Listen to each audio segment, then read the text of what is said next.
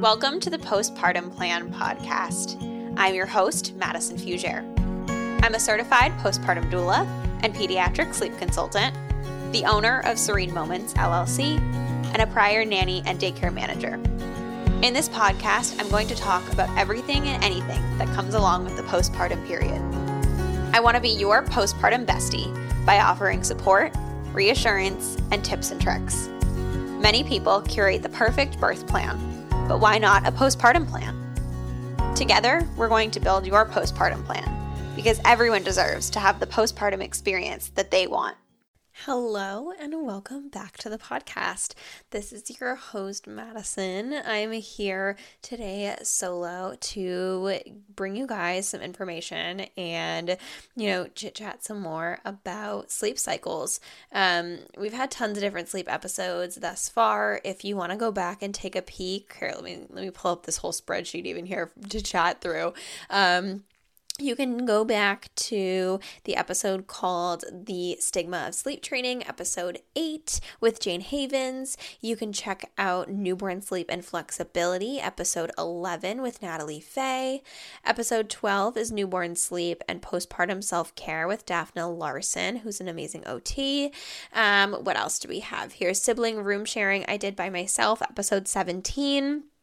I feel like we have more on sleep. Let's see. Screen time and sleep. That's what that's supposed to say, you guys. Y'all, I have a spreadsheet here that I keep track of everything on and all these topic ideas. So if you have topic ideas, send them over, but I apparently mistyped. That's with Ruth. She's amazing. That's episode 25, screen time and sleep. We did a bedtime routine with multiple children with Danielle from Up House, and she's episode 27. What else do we have? The 4-month sleep regression was episode 34 with Natalie. And now we're here, episode 39, and I'm excited to share about sleep cycles. I was trying to think of a couple things, like an episode topic to do by myself here, and this was one of them that came in, and I was like, I really was going to do sensory topics, and I think I'll probably do one on sensory play at some point, but sleep cycles has been something that I've been chatting with clients a lot about recently, and I find that it's something people don't realize, so I'm excited to dive in.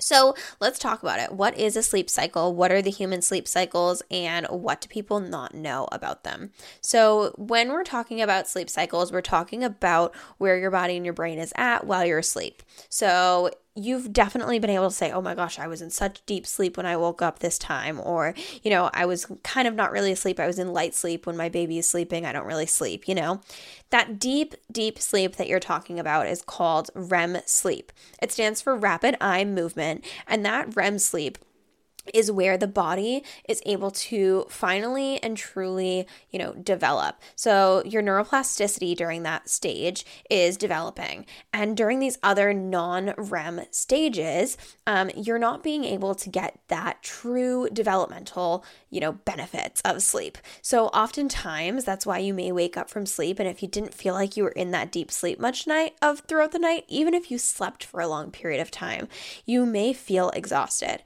And that happens with kids too. So to put into perspective here, for adults, they have 5 stages of sleep. Now, I say as adults because this is what we know that babies and children do not have. So I say babies and children, but realistically, we're talking about babies. So until 3 months of age, they do not have natural sleep cycles like adults, like us. Our adult sleep cycles start in stage 1, which is a non-REM transitional phase. This is typically about 15 minutes, and it's when you start to drift off, but you may find yourself being in and out of that consciousness. You'll notice the muscle jerks. You may startle awake after falling asleep or have that falling sensation during this stage. Then we switch into stage 2 non-REM sleep, which is truly a non-REM sleep. It's about 20 minutes long, and during this stage, it's a lighter sleep. And people that are in a normal stages of sleep cycles spend about 50% of their time during their night sleeping in this non-REM phase. During this non-REM phase, it is a lighter sleep stage. It's when your body temperature begins to decrease, your heart rate begins to slow down, your brain waves begin to calm, your eyes start movement stop. You may have muscle tension and relaxation taking place. And this is where, like I said, we spend about 50% of our time sleeping. Then we switch into stage 3 and 4, which is that deep but non-REM sleep. So these deep sleep stages are hard to snap out of when you're awoken. So you think about people when they like lift your arm up when you're sleeping and drop it down, or you're seeing somebody who's in such deep sleep that like really loud noises don't wake them up. Those are these deep sleeps that I'm showing and that I'm talking about here. They both have these what we call delta waves present, which are slow brain waves, and they begin to get faster. And the fast waves begin going away as you get into this, I should say. So they don't get faster, they get slower, sorry. And if you see me and hear me like kind of stuttering on things, it's because I am referring to some of my notes here. I don't talk a lot about adult sleep. I typically talk more about baby sleep. This is when you become immobile. Like I said, you can lift up your arm and it flops back down. And this is when your growth hormone is released. So your blood is flowing to your muscles and it's controlling and repairing tissues. It's handling your hormones and your appetite. And your body is getting its physical repair and hormonal regulation and growth during this stage. But then we get into this last stage 5 sleep, which is that REM sleep. And this accounts for about 20 to 25% of sleep for adults. However, as we get into newborns, you'll find that this deep REM stage 5 sleep is about 50 to 70% for infants. So from 20 to 25% for us, but really 50 to 70% of sleep for infants. And that's because the REM sleep is when our body is able to truly understand and have that neuroplasticity and develop properly. So this is when, your body is super busy processing and memories and feelings and emotions. If you ever, when you were studying way back when, whatever, you were in school last, and you would, think about things as you were falling asleep for a test or something. And in the morning, you would remember things, even if you didn't study for them for a while. That's because of this. The things that you kind of think about when you're falling asleep end up being some of the most present thoughts during your REM sleep. And so you're able to memorize, process, and understand those memories even more, which is kind of cool. So that is adult sleep. Now, what is newborn sleep, and what am I meaning when I say that it's not the same? Like, what? What are you talking about, Madison? Well, until the age of about 3 months, newborns do not have the same sleep cycles that we do. They not only don't understand the circadian rhythm or that 24-hour clock, but they also only have 2 types of sleep. So newborns have light sleep, and they have deep sleep or REM sleep.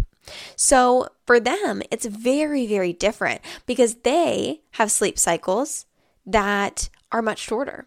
Adult sleep cycles take about 90 minutes, whereas baby sleep cycles, when they're 0 to 3 months, can take anywhere from 20 to 40 minutes. And as they get a little older, will be 50 to about 60 minutes sometimes. So the idea that when you put your little one down for a nap and they wake after 20 to 40 minutes and they can't go back to sleep, that's very, very normal. You hear people say, oh, my newborn only sleeps 30 minutes. And yes, that's very, very common. But that's because infants at that age don't know how to put themselves back to sleep. So when they fall asleep, they go right into this deep sleep. Sometimes they have a couple minutes of that light sleep, but really they're diving right into that deep sleep. You can tell, right? You're holding that baby, you're watching their breath, and they're fighting the sleep, and then they start to give in. You may notice that their eyes get heavy. You may notice that they start staring at a specific thing on the wall or the floor or the ceiling. Their eyes kind of glaze over a little bit. You may notice that they have a little bit of like a lip quiver or something like that. And their body starts to kind of give in to the sleep.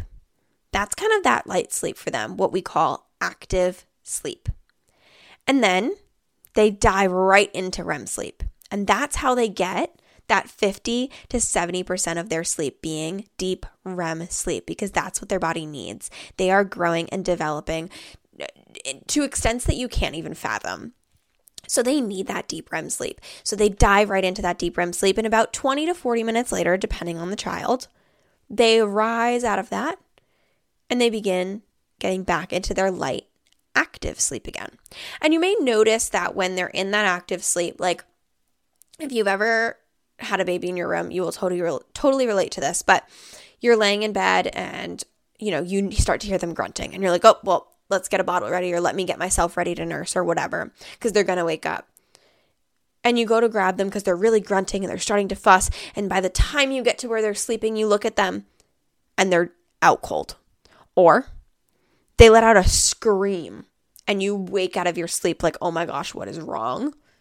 And you get over there and they're literally out cold. That's active sleep.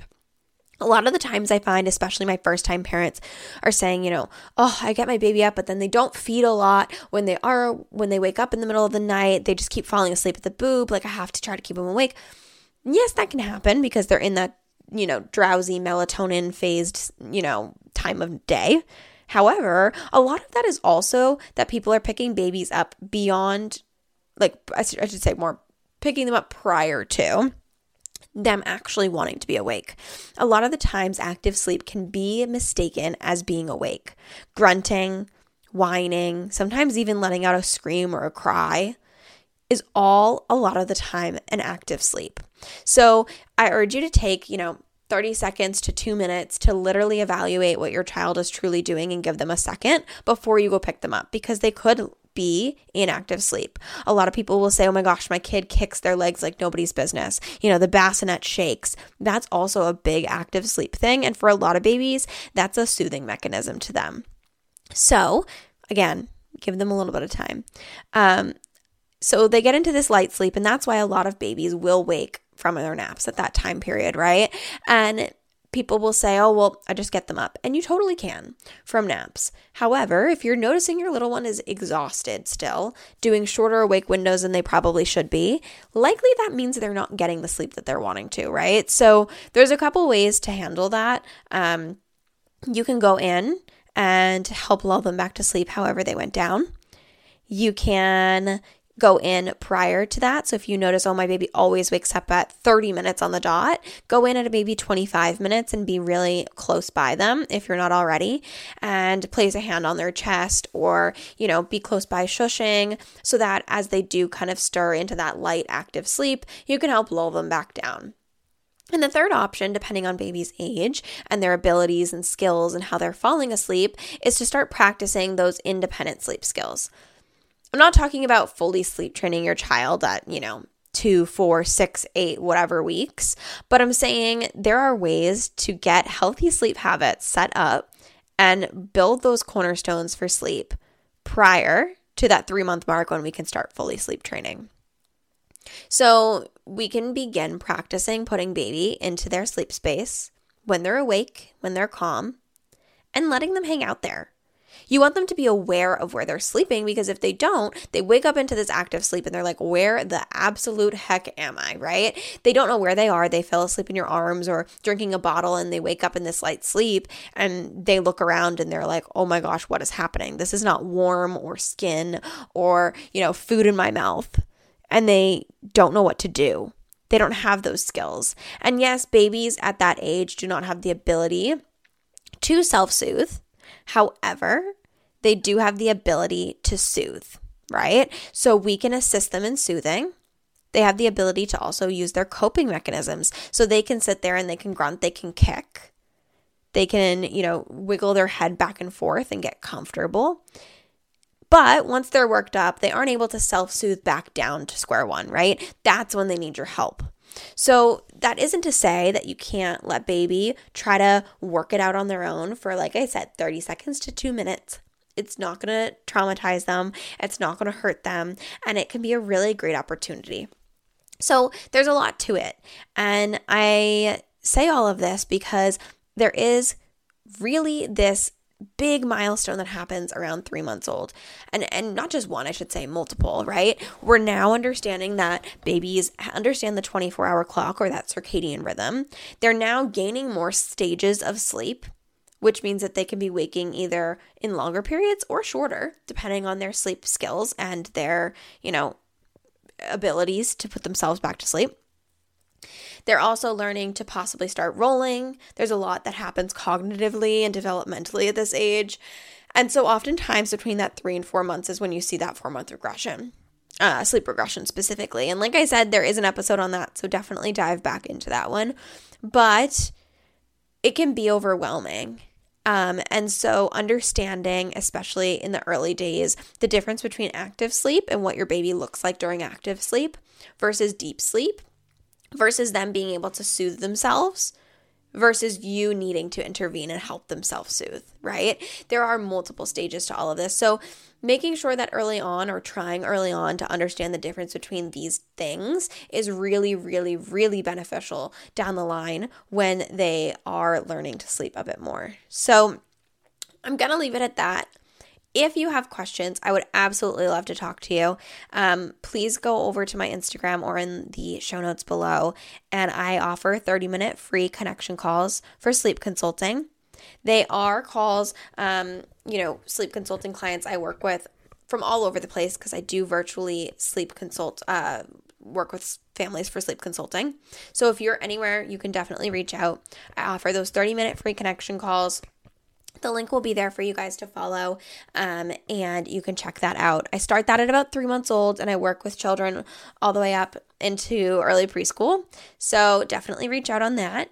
And if your baby is not 3 months old yet and you're looking for support, still reach out because I do offer Ask Me Anything calls upon request, which is a great opportunity for my littles to, or parents of littles, to reach out and set up in a 1-hour Zoom call with me to ask any and all of their questions. It can be sleep related, it can be postpartum related, it can be just developmental. As a, old nanny and daycare manager, infant teacher, now postpartum doula and pediatric sleep consultant, as well as holding my bachelor's degree in child and family studies. I have lots of information that I can share, and I am more than happy to, help support families in getting those healthy sleep habits started, or really just healthy habits as a whole. So definitely reach out if you have questions. I would absolutely love to chat with you all if you need some support, and I look forward to hearing from you. And I hope that this was good information and was able to help you understand your little one and their needs a little bit more.